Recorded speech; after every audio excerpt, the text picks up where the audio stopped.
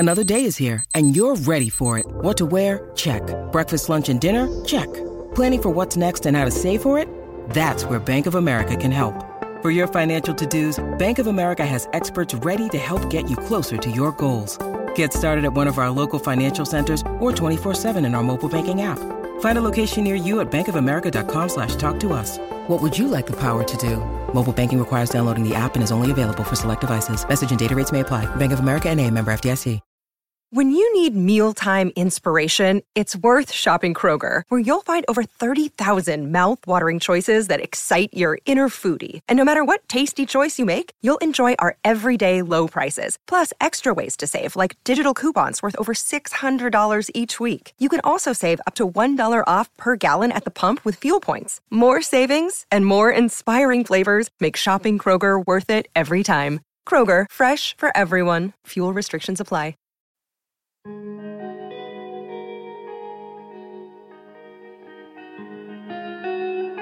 Hey everybody, thank you for checking out the Performance Anxiety Podcast. I'm your host Mark, and before we start I want to thank our sponsor AKG for sending us their Podcaster Essentials Kit. The Lyra mic and the headphones that come in that kit are amazing. It's definitely the best way to get into podcasting if you've ever considered doing that. Now this episode is another Performance Anxiety first. I heard about my guest Susie Stapleton through a listener, Sandy Olivia. We got to chatting through social media, and I'm always open to that. And Sandy was so enthusiastic about Susie that I had to check her music out. It's moody, atmospheric, and heavy without getting bogged down. After listening to her debut, I reached out and Susie agreed to do an episode. So here we are. We go pretty deep, like how she began playing in Australia but moved to London, meeting Cypress Grove and contributing to the Jeffrey Lee Pierce sessions, touring with Mark Lanigan, and self-producing her full-length debut. Give Susie a follow on social media. Follow us at Performance ANX on Twitter and Instagram. Reach out if there's anyone you'd like to hear on the podcast. You can buy us some coffee at ko-fi.com/performanceanxiety. Yes, we can be bought. Merch is for sale at performanceanx.threadless.com. Now let's get the show on the road with Susie Stapleton on Performance Anxiety, a proud member of the Pantheon Podcast Network, the one-stop shop for all your music podcast needs. Why, thank you. And it's Mark O'Shea. Is that correct? Mark Shea. Okay, Shea. Gotcha. Hey, I'm Susie Stapleton. You're listening to Performance Anxiety with Mark Shea. Is that all right? No, we already promoted the album, didn't we? We did. There's an hour of promoting the album there. But you've had some great guests. Oh, I know. I've been very lucky, very blessed. Great list. So, a bunch of people that you're familiar with. So, Mark Lanigan, Rob Marshall. Yeah. I listened to his one actually. Oh, I love Rob to death. He's great. Yeah, he's such a nice guy. So he's one of the ones he's so humble, isn't he? He's really cool. He really is. He's one of the ones that you know he stayed in touch afterwards, and we still chat all the time. So it's really, really cool. That's cool. So, and I want to thank one of the no worries, one of the listeners that I've recently acquired. I'm going to say acquired. I don't know if that's the right word or not.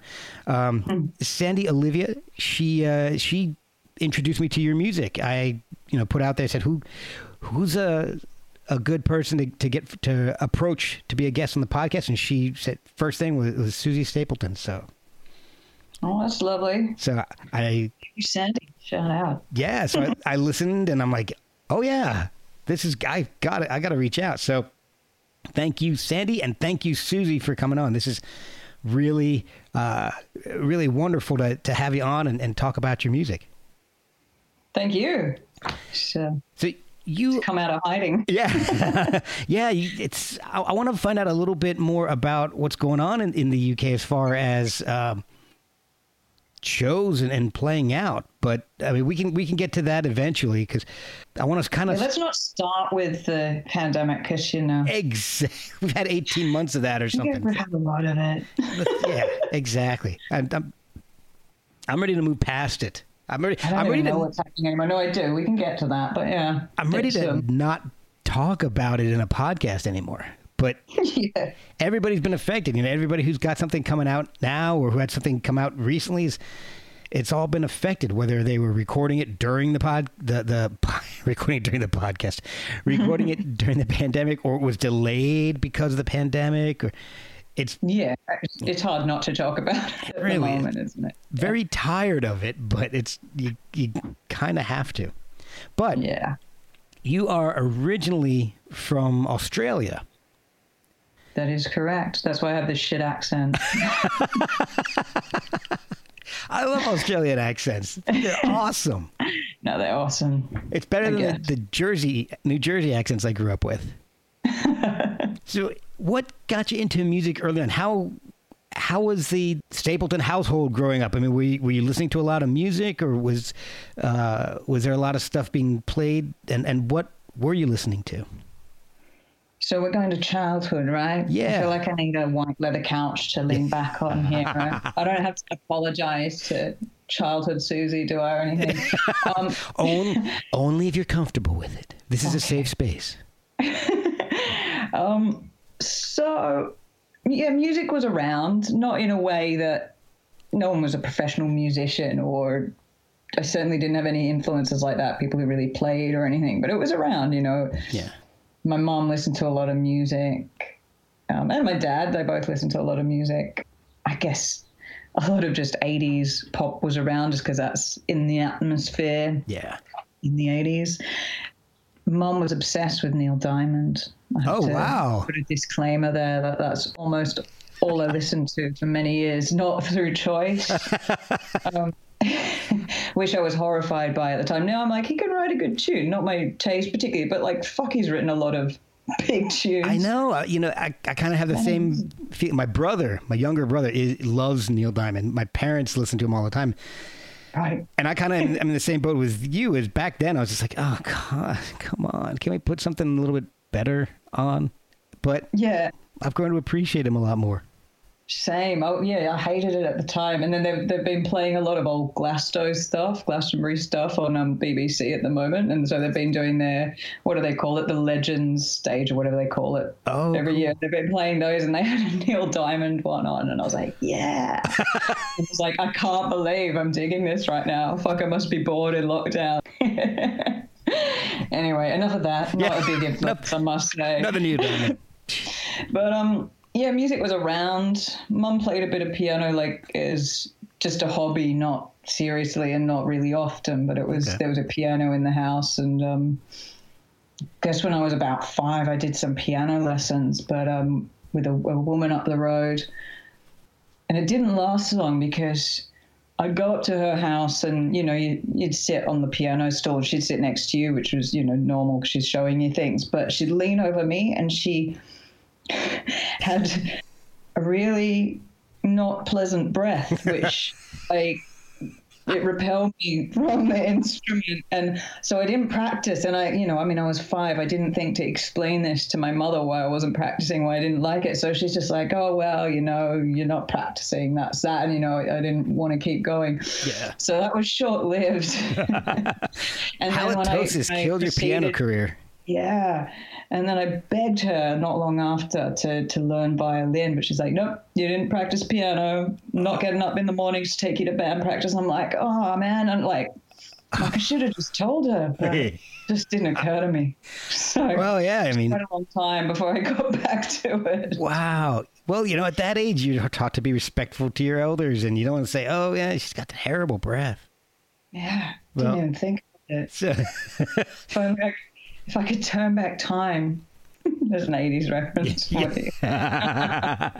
So what music really started to light the fire in you to want to play? I think it would have been high school. Like I say, it was all pop and just the shit that was around before that. Stuff that you don't seek out. It's just kind of force fed to you. It's just there. But I remember high school, first year of high school, being handed a taped version of Nirvana's Nevermind. And I reckon that just blew my mind, and it got played a lot on like cassette Walkman over and over and over. Man. Those are the days, right? maybe carry 2-3 tapes in you without it being a pain. Just listen to albums start to finish, you know? Oh, yeah. Yeah, because rewinding and fast forwarding was a pain, and it would ruin your cassettes. Yeah. And the heat. Oh, God forbid it got hot. Then your tape would melt or get stuck in the cassette player. Oh. See, kids today don't know the struggles. Dude, they don't know real pain, do they? No, they don't. But, I think from there, you know, it was the 90s, so it was all grunge for me for years there. You know, went to Smashing Pumpkins and Pearl Jam and Soundgarden and all of that stuff, which was, you know, and that's, like I said, you know, you had your cassettes and you would just get so familiar with albums, which doesn't happen, well, for me as much now anyway. For anybody, really. From, you know, there's some great things that the internet has done, but free music / pirated music and streaming music has just really ruined the album. Yeah. Not that I paid for my cassette tape. But,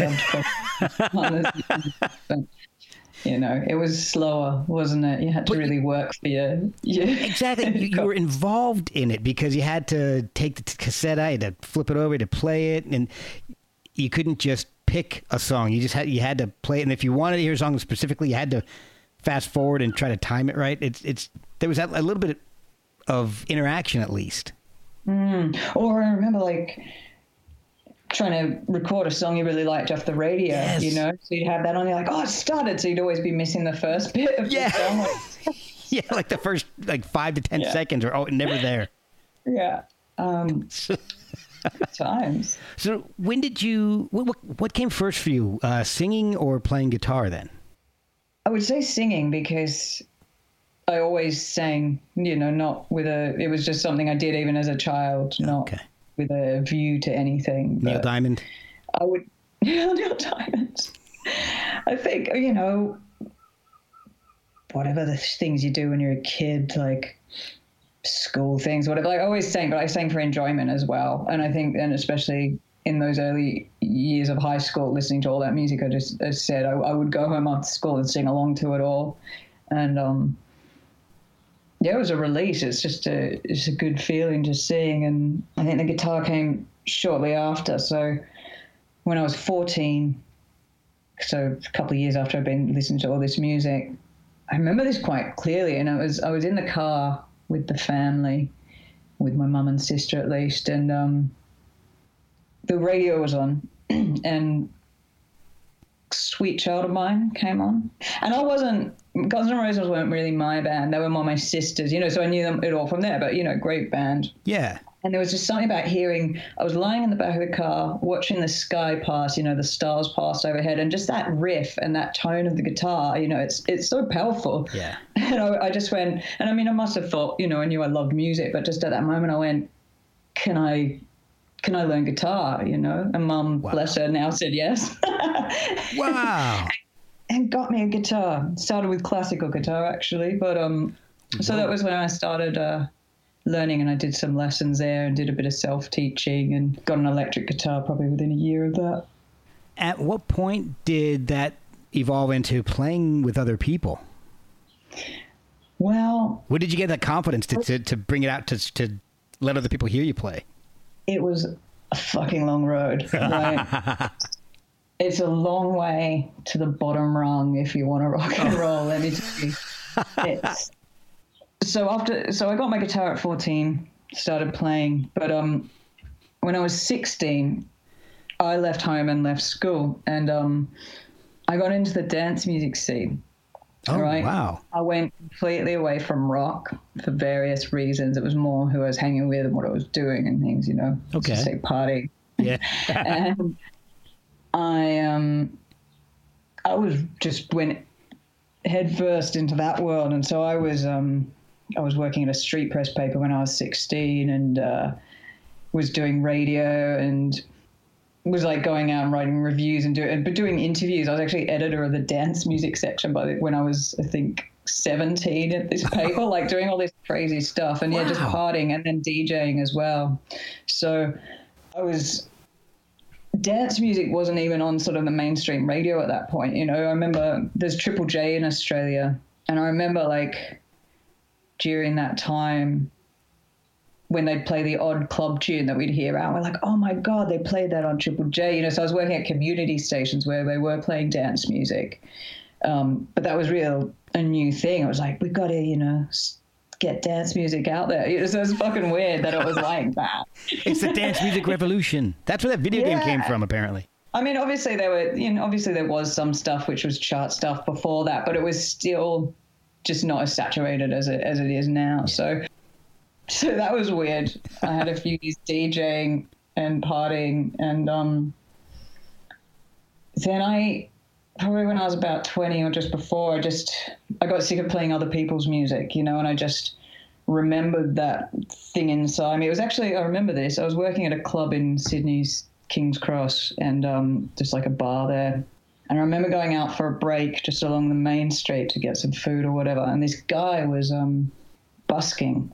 And he's actually this MC from this old Sydney band called Meta Bass and Breath. I then found out later. And he was just rhyming and sort of playing a beat on something. And, you know, he's just freestyling about people walking past and said something about me in the red shirt or whatever. And I was just like, just kind of hit me this, not that I wanted to rhyme and things, but this guy doing this cool spoken word thing and like performing, and like it was just so different. You know, I've been hanging out with DJs in that DJ world, and you know, no disrespect to them, that's a thing, but it wasn't my path. And I just remember this guy and this kind of connection going, oh, I miss that. I miss my guitar. I miss singing. And that kind of was a bit of a moment when I just sort of sparked something, and I started to think about performing again. So or, you know, playing rather, because I hadn't performed at all. Yeah. So to go back to your question, when did I start playing with people? I actually, it was within about a year of that. I went to study audio engineering. Oh, okay. And there I met someone who I started co-writing with, and just singing though. He played guitar. So I was very, because I mean, I hadn't played a lot of guitar by then, so I wasn't confident with my guitar skills. I could play chords, but I just always sort of left it to him at that point. That never got off the ground, but that's when we started collaborating and writing. Okay. Yeah. At what point did that progress to taking the music to the public? So that was in Sydney. Mm-hmm. I guess that kind of fell apart, that collaboration, for whatever reasons. And I remember auditioning for a lot of bands in Sydney, you know, as a singer. And there was all these ads in street press and things, you know, singer wanted. And I went, you know, it was always a bunch of dudes in a garage playing sometimes okay, sometimes not so okay music. And went to a lot of these things and I think I got into all of them, but I didn't find anything that I was like, yes, this is it. It was like you know, there was some cool things and some people had jammed with a bit, but just nothing was really gelling. Yeah. And I moved to Melbourne around this time, when I was about 25, and did the same thing there for a bit. Found another collaborator I worked with for a bit, but that then fell apart, and I just got really sick of kind of relying on someone else to do the music. So I started writing more of my own stuff, you know, guitar and vocals, and was just kind of frustrated. I was never surrounded by the right people who, like, I had no fucking idea how you would book a gig, how you would do anything. Like, it just I went to gigs and things, but it all just seemed, I don't know, I just wasn't really. It's not something that comes naturally, you know. You don't think, okay, I'll just go and book a gig now, you know. Yeah, especially like I hadn't been playing with people, so it wasn't thing. Like at school, I really wanted to play with the guys there that played music, but they wouldn't let me play with them. So, you know, when I was a teenager, like I didn't have people to play with then, you know, so it was always just kind of this mystery. I'm like, wow, the fuck do I do this? But bastard, look at me now. No, I'm joking. Yeah. They're cool dudes. It's look at me now, working a day job and still not making money from music. Hanging out on a podcast with some dude in Virginia. Oh shit. throw myself now. That was a joke. Now we're both sad. It was sad. All right. So Melbourne performing. Okay, yeah. So back to Melbourne. I got jack of it all, relying on people, and then I wanted to go to an open mic night. I've never even been to one, right? Okay. I was like, I need to see what happens at these open mic nights. So I said to my best friend, I'm like, will you just come to me to this thing down the road? If I'm going to get up and perform at one, I need to at least see what the fuck happens at one, you know? Yeah, exactly. So we went up to this one in St Kilda, St Kilda in Melbourne. And there was this little cafe on Ackland Street.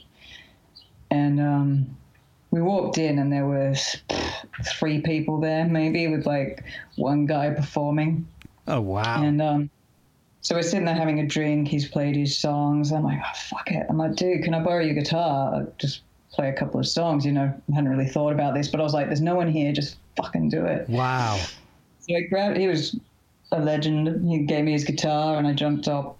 And there was 2 songs of my original songs that I could play on guitar myself, start to finish. Like I didn't have much at this point. Right. And I played those, and I mean, not much happened because, like I said, there were people there. And anyway, I said to my friend, oh, that's cool. I've done it. That's all right. I could probably do this again. We went out the front to have a drink. I'd just sit on the street and have a drink. And we're sitting there, and the bartender comes out and goes, fuck, I love that. That was amazing. He goes, do you want to do a gig here next Saturday night?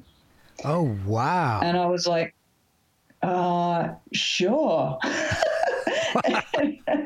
And I go, what's the deal? And he goes, well, it's a 3-hour set. Oh, my God. He goes, you can do 3 sets, have a little break in between each day. And I was like, yeah, sure, I'll do it. What, next Saturday? That's 10 days away, right? All right. So I can come up with an hour set in 10 days. Yeah. He goes back inside, and I was like, holy shit, what the fuck am I going to play? Like, I didn't even play a lot of covers. I noodled a lot, but I didn't. So, like, I mean, obviously I'd done a few covers, and I just brushed up everything I'd ever kind of known. And I'm pretty sure I repeated the first set again for the last set, but I just went for it. That's amazing, though. Oh, my. You didn't have that much to work with, and you just like, yeah, I'll do it. No problem. I know. Like, as soon as I said it, I was like, fuck, what did I set that for? But I was like, okay, this feels like a sign. Like, I need to just, I mean, it was a gig playing to people at a cafe, eating their dinner. It wasn't like changing my world, but it was a start, and it was like a kick up the bum to like get in front of people. I was 27 then, so like that's late to play your first gig. Hey, at this point I'm 48 and I haven't played my first gig yet. So you beat me. There's still time. So that was the beginning of the public Susie Stapleton. Very early. Yeah. So did you keep going as a solo artist, or did you start putting a band together to play to play more gigs, or what was the progression to the first EP? Okay. Well, the first EP, I was going to skip some then. So the first EP, very soon after this experience, like I didn't want to be playing covers, but obviously that was just a way to get started. So pretty soon, like I just started finishing songs of my own and getting a set going. And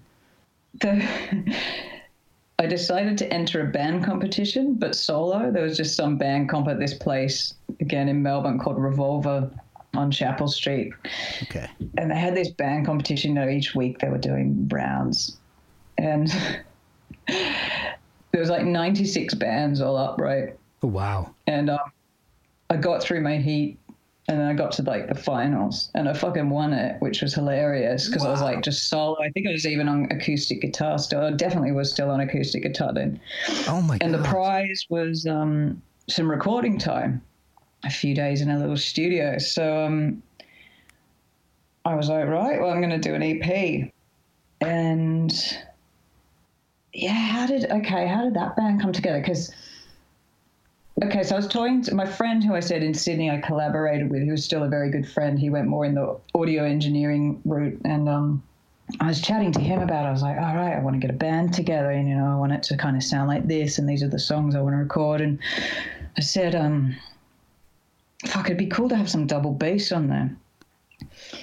And I was working at an engraver at the time, right, in sort of a back street of St Kilda. I wasn't engraving. I was doing their kind of admin stuff, bookkeeping. Okay. And next door to that, there was an art gallery.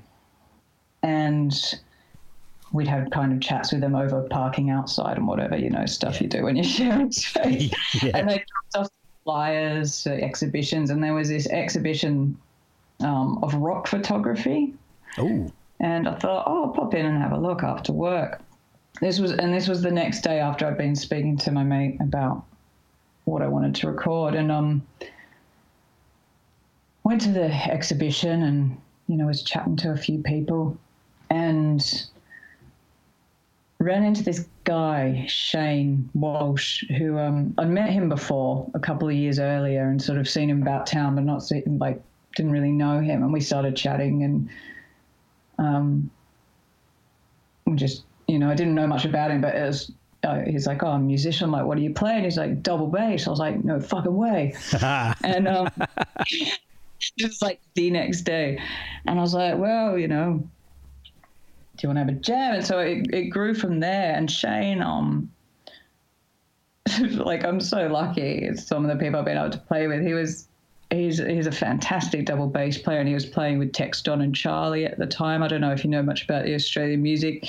Not too much. Do you know Tex Perkins at all? Beast of Bourbon and things. I've heard of Beast of Bourbon. Yeah.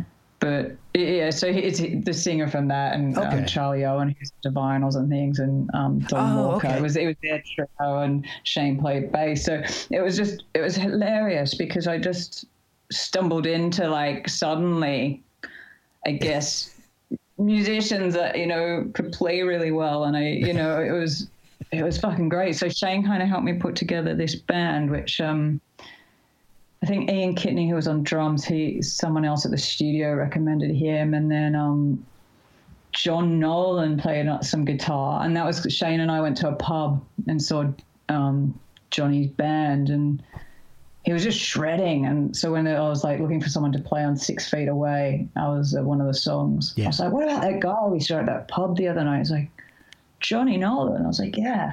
It's like, all right. So we asked him and he was up for it. And like, he's been in all these great bands, Powder Monkeys and things. And then, yeah, we got Charlie Owen to play on that record and a couple of songs as well. So it was a lot of good fortune. And, you know, I mean, it was pretty undeveloped on my side of things, that EP, but it was, you know, it was a great experience and very fortunate in a lot of ways, you know, to win the recording time and then work with those guys. So.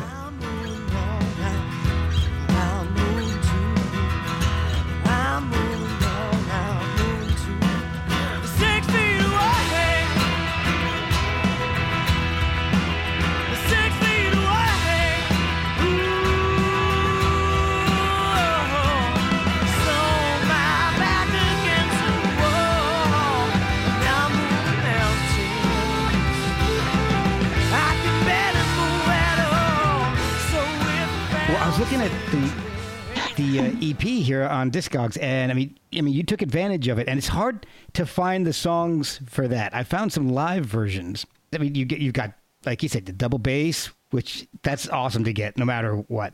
Drums, you've got, you know, a pretty awesome lead guitarist, but you've also got a Rhodes piano on there, so a Hammond organ, you know, MIDI's work, slide guitar, like you said with Charlie. It sounds like whatever time you had, you really took advantage of it. Yeah, well, we had the few days that I won, and actually that was just drums, bass, and me. And then, yeah, I think some of that, the Johnny and Charlie with the extra guitar, we did that at a second studio, which I paid for, called Atlantis in Melbourne. Okay. So we finished it and finished the recording there, and then I mixed with, my friend James Freeman, who was back up in Sydney. We'll be right back after a word from our sponsors. So that, I guess, kind of comes out. It's because it's not on a label, self-released, and that was in 2008. And then it took, 4 more years for the next one to come out, the Obla di Diablo, which to me sounds like a satanic Ringo Starr album. But I listened to it, and it's awesome. I was able to find some of the tracks on YouTube, and it's crazy. I love it. That fiddle that you've got going throughout, the violin, it's the screeching. Cello, yeah. Is that the cello? Okay. He's amazing, Gareth Skinner. Yeah, a great player in Melbourne. God, that is so spooky sounding throughout the whole, throughout every track that it's on, and I love that sound. I love when music kind of creeps me out a little bit.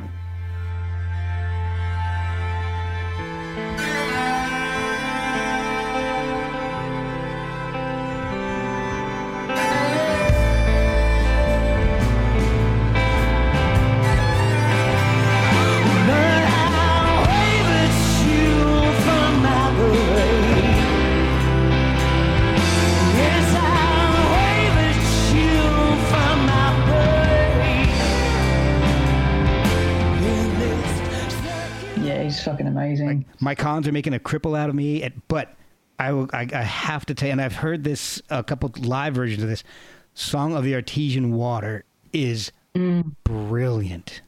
I absolutely love that. I love the studio version and the live versions. And it's, when I hear a song, I usually like one over the other, and I really couldn't tell you which one I like over the other, because they're both just incredibly powerful. Is that an original? So I was about to do a disclaimer here. It is, I wrote the music, but the words are a poem by an Australian poet called Banjo Patterson. Oh, wow. And that came about,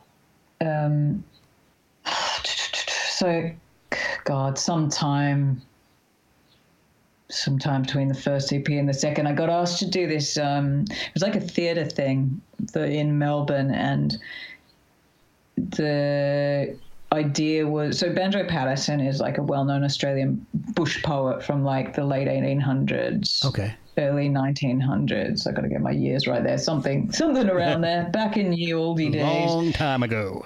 And he's someone you learn about at school and things. He's well known, and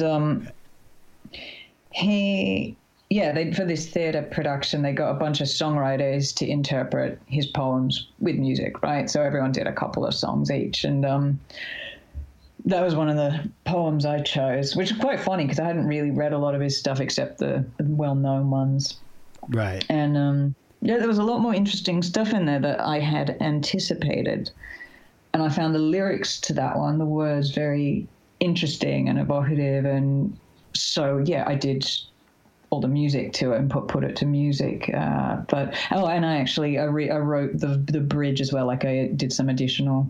Oh, cool.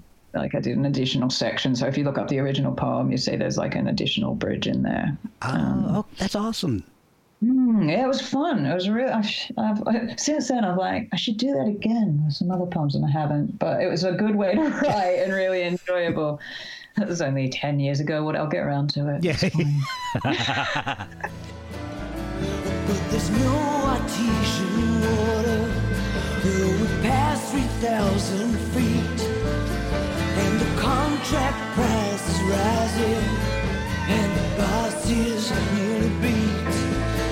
But it must be down beneath us, and it's down we've got to go. Oh, she's bumping on the solid rock 4,000 feet below, sinking down, ooh, deep down. Oh, we're going deeper down, and it's time they heard us knocking on the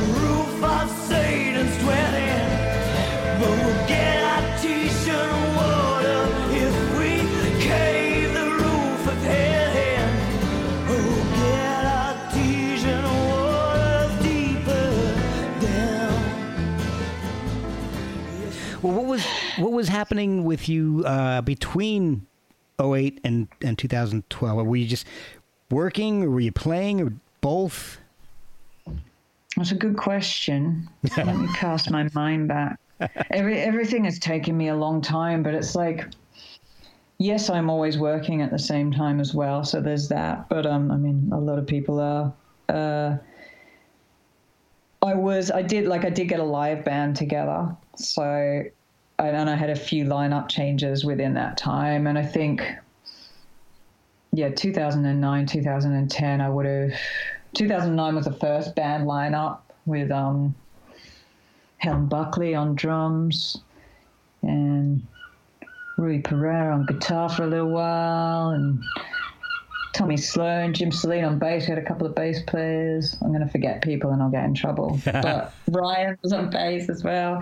And then it kind of settled to Craig Williamson on drums and Leif Van den Dongen on bass, who recorded for the EP. And then Gareth Skinner on cello. He was the one who just sort of stepped in for the recording. But I guess, during that time I was just playing live, developing the band, trying different things, playing lots live in Melbourne for the first time.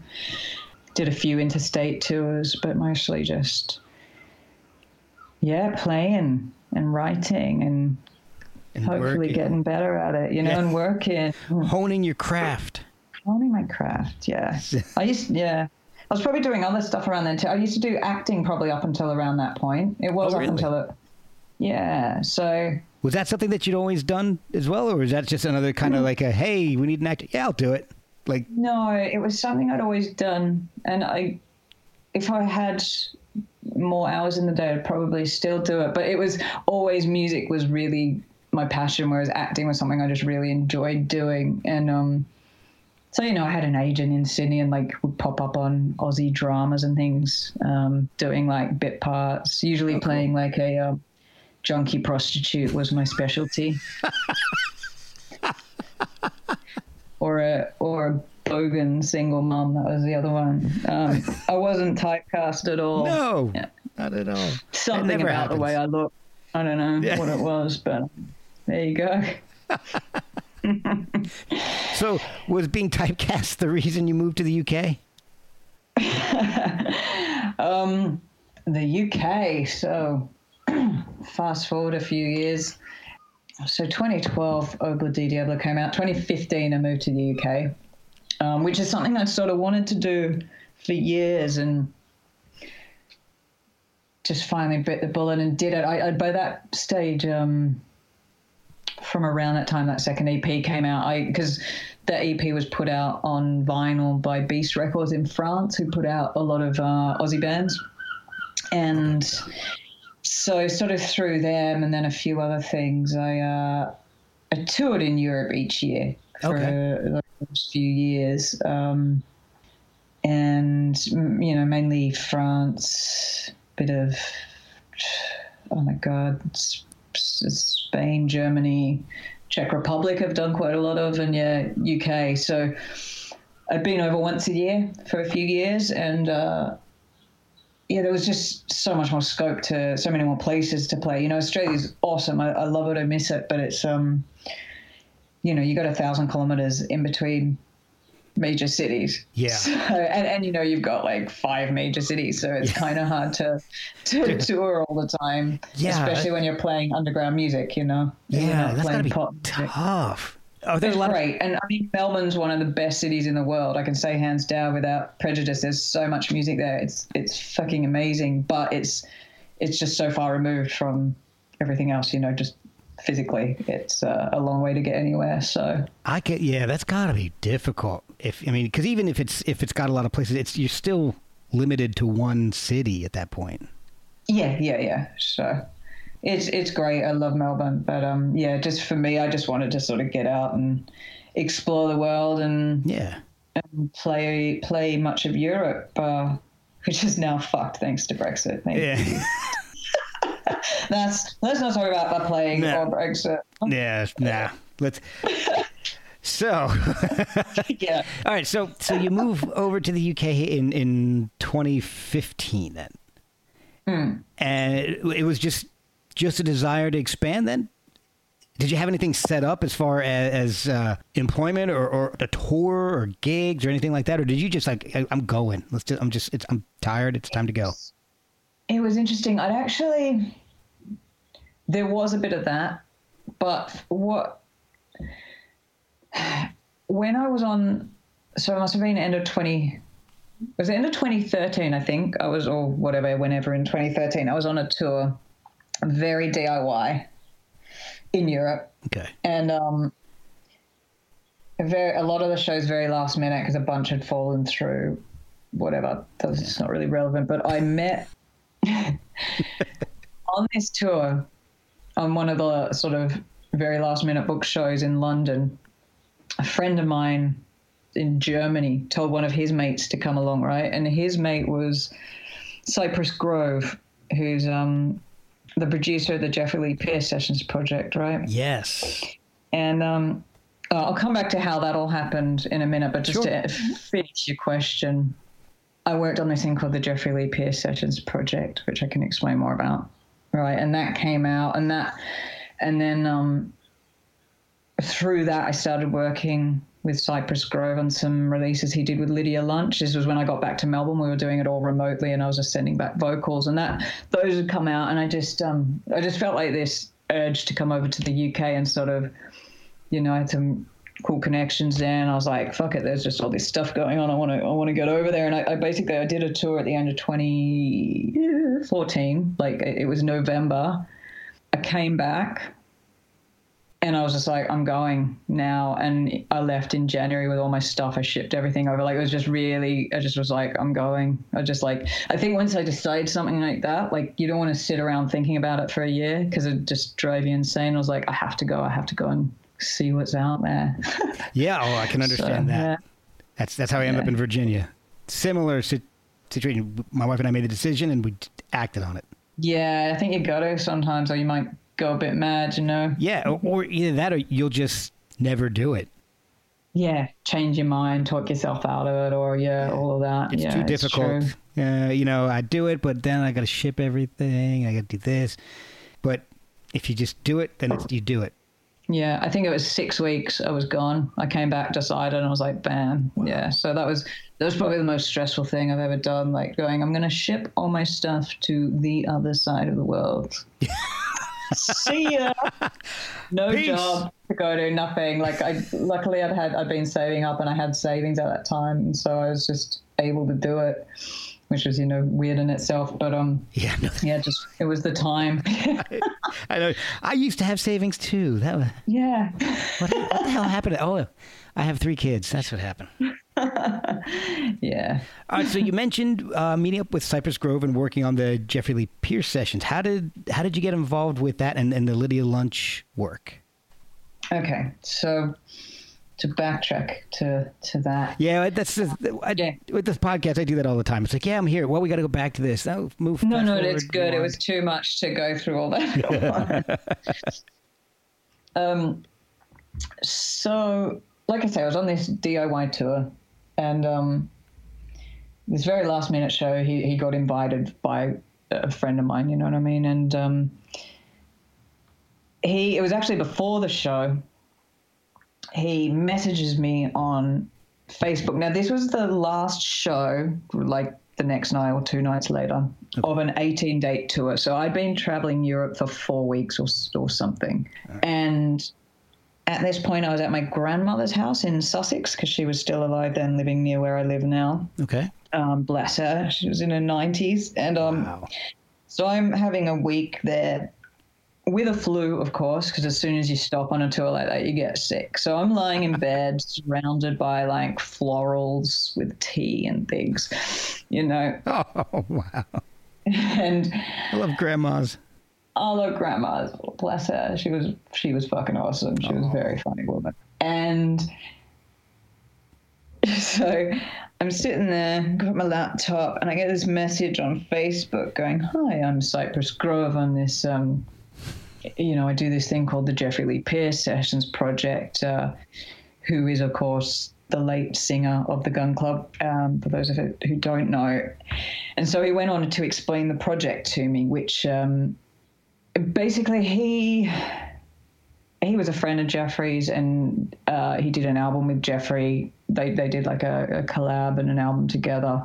And after Jeffrey passed away in 1996, and sometime later, like several years later, Cypress Grove found some old tapes in his attic of old demos and things, like songs that hadn't been finished. Oh, wow. So sketches of songs and little demos and ideas and things.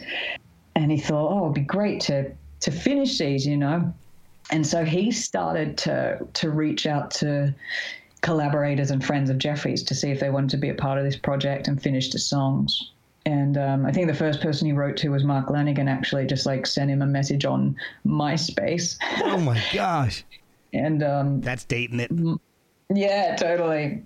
So Mark, bless him, was up for it. And he was like the first one on board. And then, yeah, just it grew from there. So that at this point, Tony was working on the third.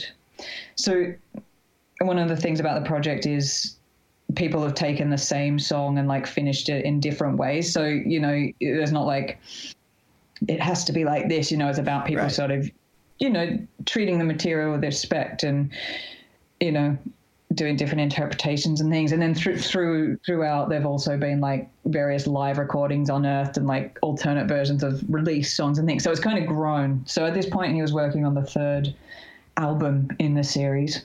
Okay. And yeah, so he goes to me, look, I'm working on the third album. Here's the past two albums. Check them out. You know, it's Mark Lanigan, Nick Cave, Debbie Harry, Lydia Lunch, all these people on them. Was Cypress involved in the We Are Only Riders version? Was that him? Yeah. So that's him. So he's kind of like the overall producer, but it doesn't mean he produces every track as such. Like different tracks come together in different ways. Some people just hand in a whole track finished. Okay. He has done the arrangements on some and just got people to record their vocals, or people have recorded parts in like studios all over the world, like separately, and then the songs come together. Like each song has a story, basically, the way they've come together. But because We Are Only Riders is incredible. I love the you know, Crippled Black Phoenix is on there. David Eugene Edwards. Oh yeah. I mean, the musicians involved. It's just, you know, everyone I love. It's fantastic. Yeah. So here I am, at my grandmother's, surrounded by florals with the flu. And let's get back to where we were. Right. Yeah. And the flu. I'm getting these messages from this guy on Facebook telling me this about the project, and then saying, do you have time while you're in London to come and record some vocals at my place? Wow. I wanted someone with a voice like PJ Harvey, and I want you to do it, something like that. And I'm going, oh, this guy's full of shit. What the fuck? Yeah. And like, it's going to be like those Craigslist murders. Yeah. I'm like, no way, I'm not going to some random dude's house. Anyway, he starts sending me demos of some things he wants me to sing on. And one of them, sorry, can you hear seagulls there? They're yes, it's awesome. It adds the atmosphere to the podcast. Yeah, I am by the sea. Yeah. They're on all my fucking demos at the moment. That's awesome. So, yeah, it's funny. So he's sending me these demos, and then he sends me one, and you know, like, I'm paranoid about it. I'm going, this isn't real. This isn't happening to me. You know what I mean? You. Like, I'm doing this DIY tour. Like, I'm nothing like this has ever happened before. Like, what the fuck? This guy's full of it. Oh yeah, I don't blame you. I mean, that's, you know, out of the blue like that. You got to be a little. Yeah, I'll come to your house, sure. Oh yeah. Yeah. And leave your cell phone at home. Don't tell anybody where you're at. Yeah. And then he sends me a demo of one of the tracks, which ended up on the album, and he's like, "This is a song. Crippled Black Phoenix are the band. I'm doing lead vocals, and then there's this call and response section at the end, male and female. I want you to do the female part, and the male part is Mark Lanigan, and Bertrand Cantin. Wow. And I was like, Mark Lanigan's like one of my favorite singers. I was like, this is bullshit. This guy's really fucking having me on here. This is crazy. You're about to, you're getting close to the Craigslist murders by having Bertrand on there, though. Yeah. Oh, God. we are skirting controversy throughout this whole episode, aren't we? Whew. Okay, so just blow past that one. So I open up this demo and play it, obviously, and it sounds fucking incredible. Yeah. And I get to the part he talks about, and I'm like, that is Mark Lanigan. I'm like, this is really thorough. This is really... This guy's going all out for this prank. This guy's going all out. This is really realistic. He really wants to murder me. Anyway, I guess at some point I thought, well, I better go and, fuck it. I die or I get to be on this amazing thing, one or the other. Right. And luckily it was the latter. So, yeah, I didn't get murdered. I went to his house because he records a lot of the vocals and things just at his apartment in London, and wow. It was great. I still had this fucking flu, so I took every Sudafed product known to man. I was like, give me the spray, give me the tablets, give me it all, and I was like, daytime, nighttime, all of it. All of it, yeah. So yeah, I went there and then recorded, and then I think the gig was that night, which he came to, and.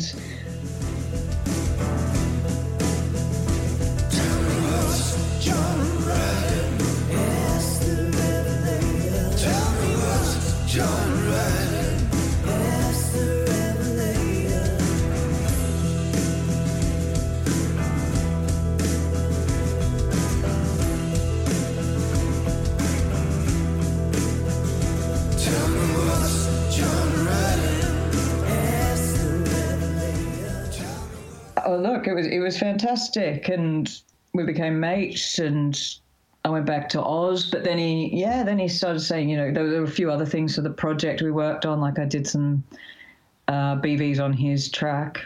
Okay. And then he was doing these records with Lydia and asked me to do some vocals on that as well. So man. I don't know, man, I've had some weird luck. Yeah. And this, seriously, it was super cool. And I love what we've done, and he's a great guy, and it's just really amazing. So between that time and the new album, which I guess would be technically your debut album, We Are the Plague, have you just been playing out and touring, working on the music? What? Because there's a few years between. There's a gap there for sure. Well, I moved to England, which was like that takes some time, and that was a big thing. I can't explain the other 5 years. No, it was a very long boat ride. Yeah, it took ages. Yeah, what did I do? What did I do? I mean, I got here, and then that first year was amazing. I had some great tours and things. I did a lot of really cool supports. Did some shows with Lanigan, and did a tour with Jim Jones and the Righteous Mind, and. Did another little tour with Mick Harvey and things. That was in the first year. So I was like, fuck, I'm glad I moved over here. This was kidding. Cool. And then, it's just playing a lot, playing out, popping over to Europe, doing shows. I guess before the album, there was, for a couple of years, I was putting out some singles. So it wasn't like I think, that started in 2016, actually recording those and then starting to put those out slowly. So there was activity, but it was just... it takes a long time. I put the record out myself, and it's just it's a lot to get your head around. I think I started writing for it specifically in 2018, and then, it took another, 2020 it came out. So, it just takes that time. When you're working on an album like your debut album here, how are you writing for it? Are you writing all the time? Do you set time aside every day to write, or do you kind of do it in a flurry? I've booked studio time, now I have to write. I've got to get this done. I wish I wrote every day. I mean, I try to when I'm in a writing phase, but it's very much in cycles. And Okay. Well, because I mean, when I was putting out the record, it was just all about the fucking deadly boring admin side of things in a way. You know what I mean? Like, just like doing all the boring stuff that comes with that. But I mean, you know, some of it's cool, but so there's not a lot of time between that and day jobbing. But yeah, when I wrote, and I'm doing this again now. Like I do put time aside, and I sort of try and get into a little routine of doing a lot of writing in the morning before the day gets away. Yeah. For the writing of this album, I was actually really lucky. I'd written some of the songs when I was traveling around Europe when I first moved over this side of the world, but then for the rest of the material, I was fortunate enough to have a house, because I was living in London at the time. I lived in London for 4 years, and then Oh, wow, okay. an empty house in Brighton came up, and I was offered that I could stay there to write. So it was just a shell. It was in between tenants, and I got a bed and a fridge off Free Cycle and just set up camp here, just to have no distractions. And I just wrote for, like, I was here for a couple of months. I got back up to London but I was here a lot of the time for a few months. And yeah, I kind of need that quiet time and that time away, or, you know, it's a bit of a luxury, so I don't need it. But Yeah. It was amazing to have it at that time. But Well, yeah.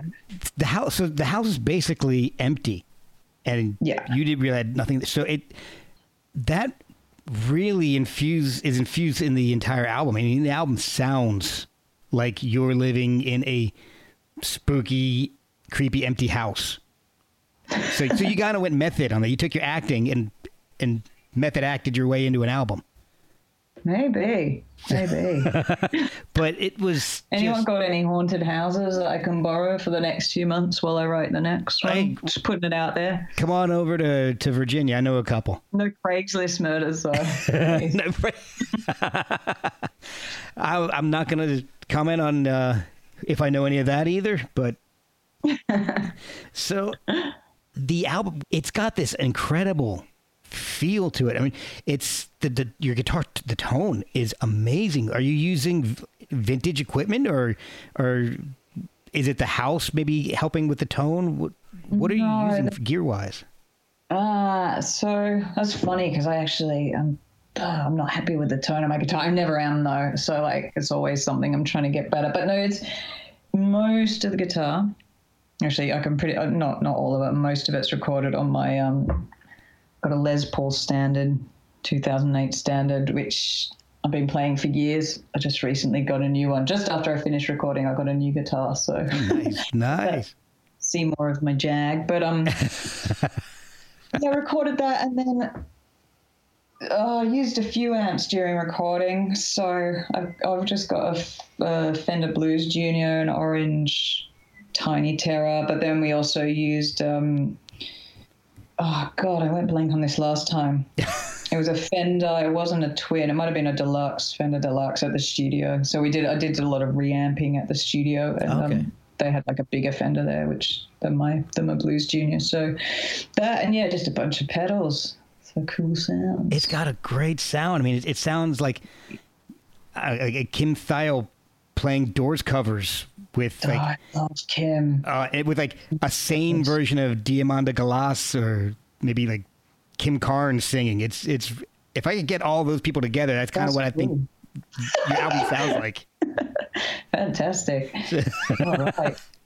I'm taking that one. Thank you. Oh, of course.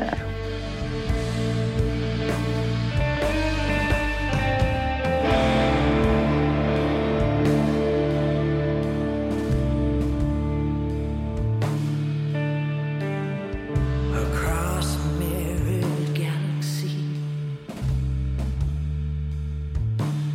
stars moved out of place.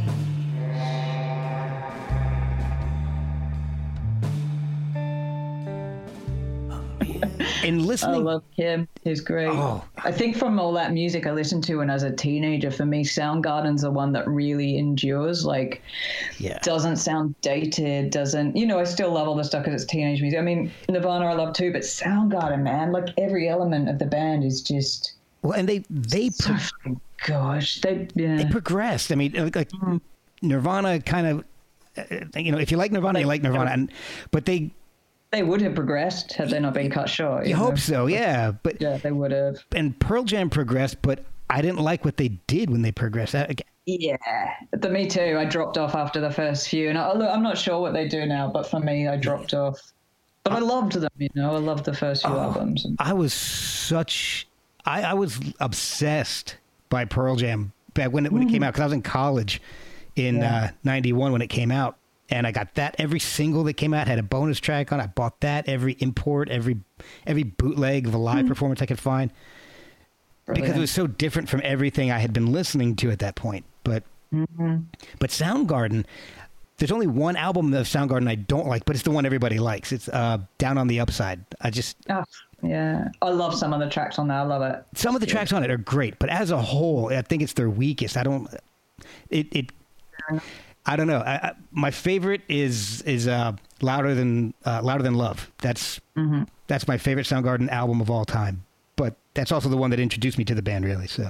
Yeah, it's funny. Like, I think it always sticks with you, like when you have that introductory album, and I think that's why, you know, people will swear by this kind of music we're talking about if you were at a certain stage in your life at that time, you know. Yep. Whereas some people, it's the Ramones, and that's because that's where they were at that time in their life. And like, there's no right or wrong. I think that stuff just stays with you when you're in your formative years. Exactly. And I'm kind of wondering what it's going to be for my kids, because they're 16, 17, and 18 right now. So God help them. What's out there at the moment? Fortunately, they have me. But you also produced your album on your own. Yeah. Is that hard to do, to self-produce? Because that's two completely different hats you're wearing. Is it hard? Well, yeah, but I don't know any other way. You know, I would like the experience of working with a producer I love, and having someone there to bounce off, to support you through that. I mean, it's a head fuck, because you're going, is this good enough? Do I need to change that? Is that okay? Is that not okay? Like, and you've got, I had people around me, you know, the engineer I worked with, and, you know, people I trust, and band members and things. But I think there is that thing of, you do feel like you're holding it together, and you got to figure out the riddles and things. But it's also something I love, because, my background, like I say, I studied audio engineering, and then I was working in studios a bit for a few years, which I only really gave up because I was doing my own music and, like I say, the acting, and it was just like I couldn't do all three. Yeah. So I gave up the engineering, which I don't know. I don't regret it, because I loved all things, but it's given me that good grounding to be able to do that for myself if I want. So, and it's for the album, it meant I could do a lot more with the budget I had. So, you know, we went in and tracked the band, and then I would bring those sessions back home and work on them at home. So I did all my vocals at home. I recorded them myself. Oh, so that's like saves a lot of studio time. I recorded most of the guitar at home, and then just reamped it at the studio. So again, instead of a few days or whatever doing that. So can you explain that to me? What do you mean by you recorded it and then reamped it? Okay, yeah. So at home, I can't play super loud here, though I probably did play a bit louder than I should have, and I'm really sorry, neighbors. I think she's just gotten over it. We've become mates now. But good. There's another album coming up. Yeah. Just give her a copy. Yeah.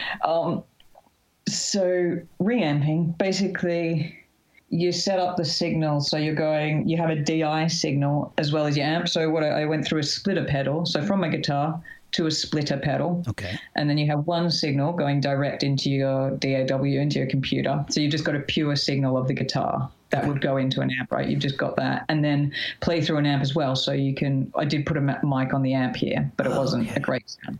And so through the amp, you have your effects and things. So you can hear it and you can play off it, right? Yeah. Okay. And then that pure tone, when you go into a studio, you can run that then into an amp, into a bigger amp with proper mics in a big room, and then you can get a really great tone. So that's how you reamp. Oh, okay. That makes a lot more sense now. Yeah, which is great because, that gave me the time to experiment, to try things out, to redo things over and over, to like whatever, it gives you time that, on a budget you don't have, Right. Well, that was going to be my next question was for the album. And the album is We Are the Plague. So you're not prescient because you didn't record it that quickly. You recorded it came out in 2020, but you started it in 2018, 2019. Started writing it 2018, recorded, tracked the band in January 2019. So you might be psychic. Home for a few months. Yeah. You're talking about the title, aren't you? Yeah. I don't even remember what the question was gonna be. I just totally lost that question. It sounded like you were getting at the name. Like, did I have the title before the pandemic? Is that the? Yeah, it was going to be something to that effect. And how long did I take to track the album and work on it? Or no? You could probably interview yourself at this point. No. That's where you were going. We were on wavelength here. That's all. I was curious as to how long. Oh, I remember what it was. You mentioned, saving time in the studio by recording at home. Did you have all the music worked out when you got to the studio, or was any of it created in the studio? No, I guess that's part of the producing kind of process as well, is in band rehearsals before we went to the studio. Because there's just, I would love to make an album when you go to a studio for 3 months and stuff, and like they used to, No wonder they made great albums. Like any fucking knob could make a great album with like that much time in a studio. Yeah, but like, exactly. But it's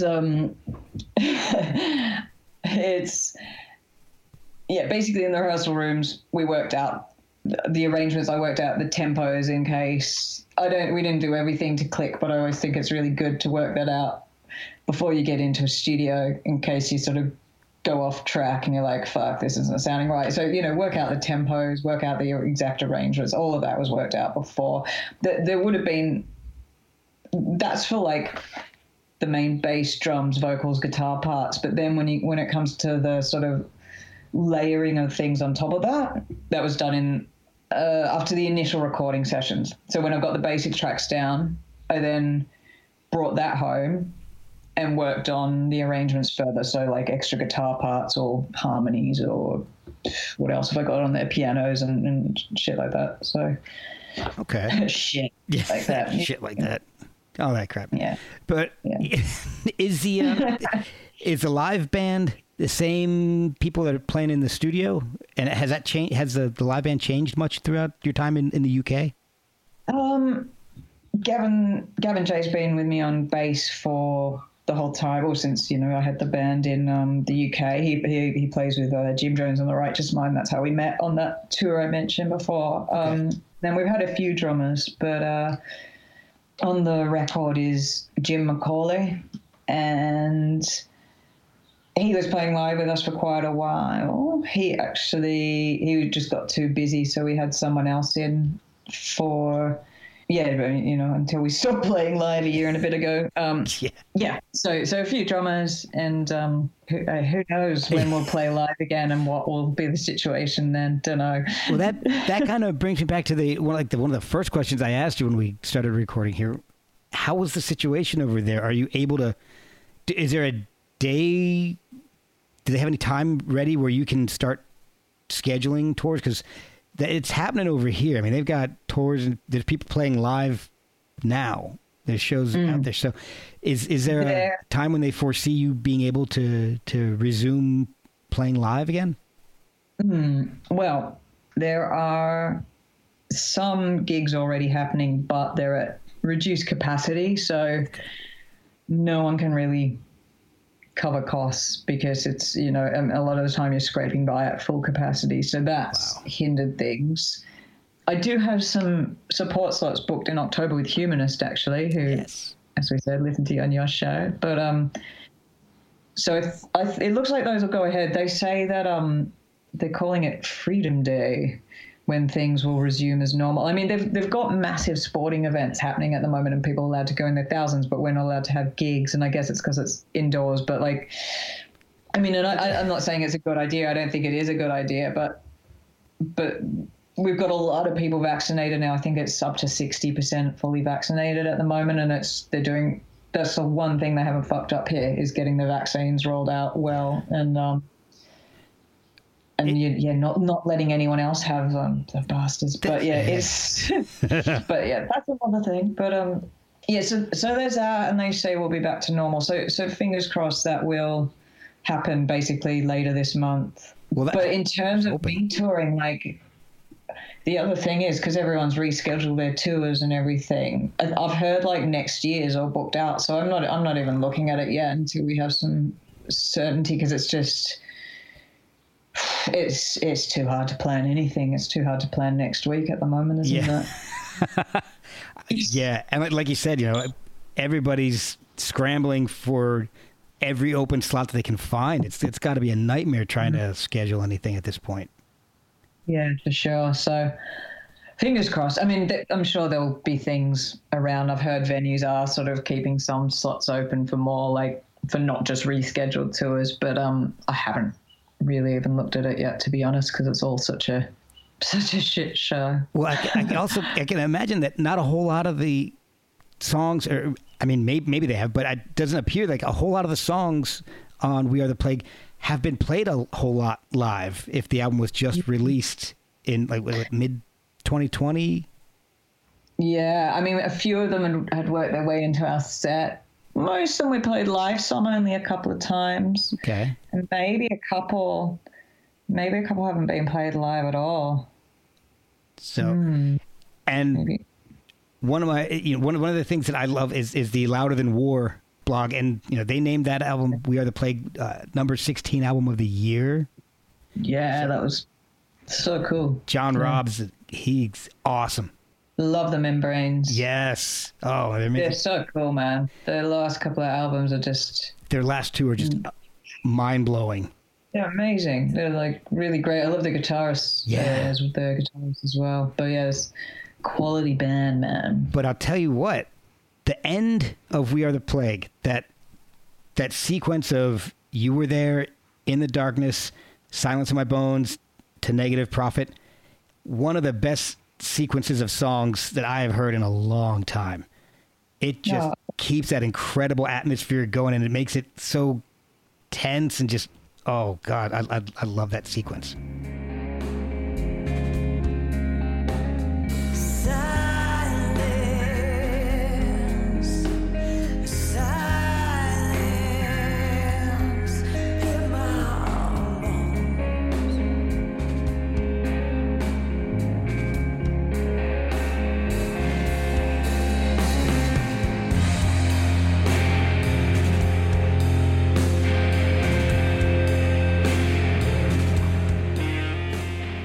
Oh, thank you.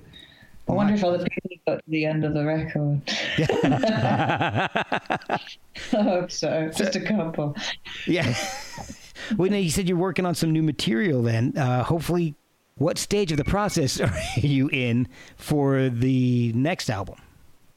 Very, very early. Okay. Very early. Like I'm just getting back into the writing all the time. I've been working a bit on just playing around with some production stuff. I did a bit more for the JLP project, actually, because we're working on the next album. I'm doing quite a lot more for the next album with Cypress Grove. But doing a bit of arranging for other artists. Got my own track on it as well and things. So sort of been doing bits for that and yeah, playing more around with the production side of things, but just getting more into writing. To be honest, after putting the album out myself last year and then just Plagueitis and Winter, I was a bit like burnt out for a bit there and just went.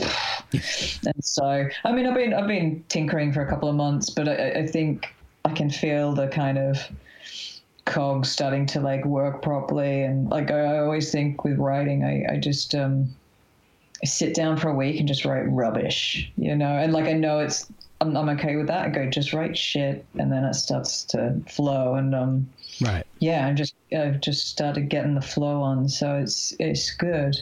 I'm creating, and it's good. But I'm not sure how long this one will take. I'll try and do it quicker. I'm not going to promise anything, because then I will jinx it completely. Oh yeah, you don't want to do that. Not in this day and age.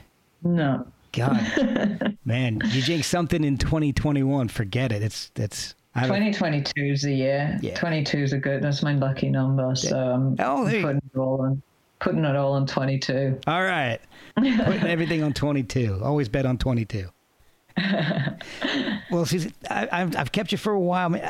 Where can people find the album? How can they pick up any of your work, the EPs, the We Are the Plague debut? And follow your progress as you work on the new album, and hopefully maybe get a chance to get out at some point. Yeah. Well, my website's a good place to start, susiestapleton.com. And I post on Facebook and Insta a lot about just updates and what I'm doing. So follow along there. But also if you're more a record shop person, you can get the album or order it into pretty much anywhere worldwide, thanks to Cargo Distribution. So go ask there, or come see me online. Thank you so much for spending your early evening with me. It's been wonderful getting to know your music and learning about your story and how you got to We Are the Plague, because we went deep there, man. I try. Thank you.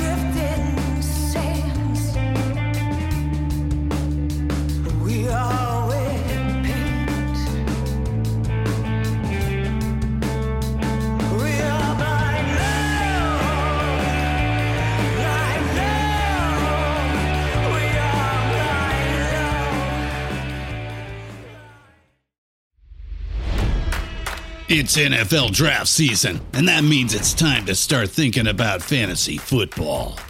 FantasyPoints.com features industry-leading experts and prognosticators using proprietary hand-charted data to help you score more fantasy points. FantasyPoints.com is the place to go for whatever kind of fantasy football you play. Whether you play fantasy football, daily fantasy sports, or do a little bit of everything, Fantasy Points has the meticulously researched content to guide you to victory. And why wait for the fall? Fantasy Points also covers the new spring football league, the UFL. Join the guru, John Hansen, Scott Barrett, Joe Dolan, and other massive names in the fantasy football universe with an exclusive offer. Use code Pantheon for 15% off any Fantasy Points package, including the all-in package, with access to every article, tool, and data nugget that Fantasy Points has to offer. That's FantasyPoints.com and code Pantheon for 15% off at Fantasy Points. FantasyPoints.com, code Pantheon. Score more fantasy points.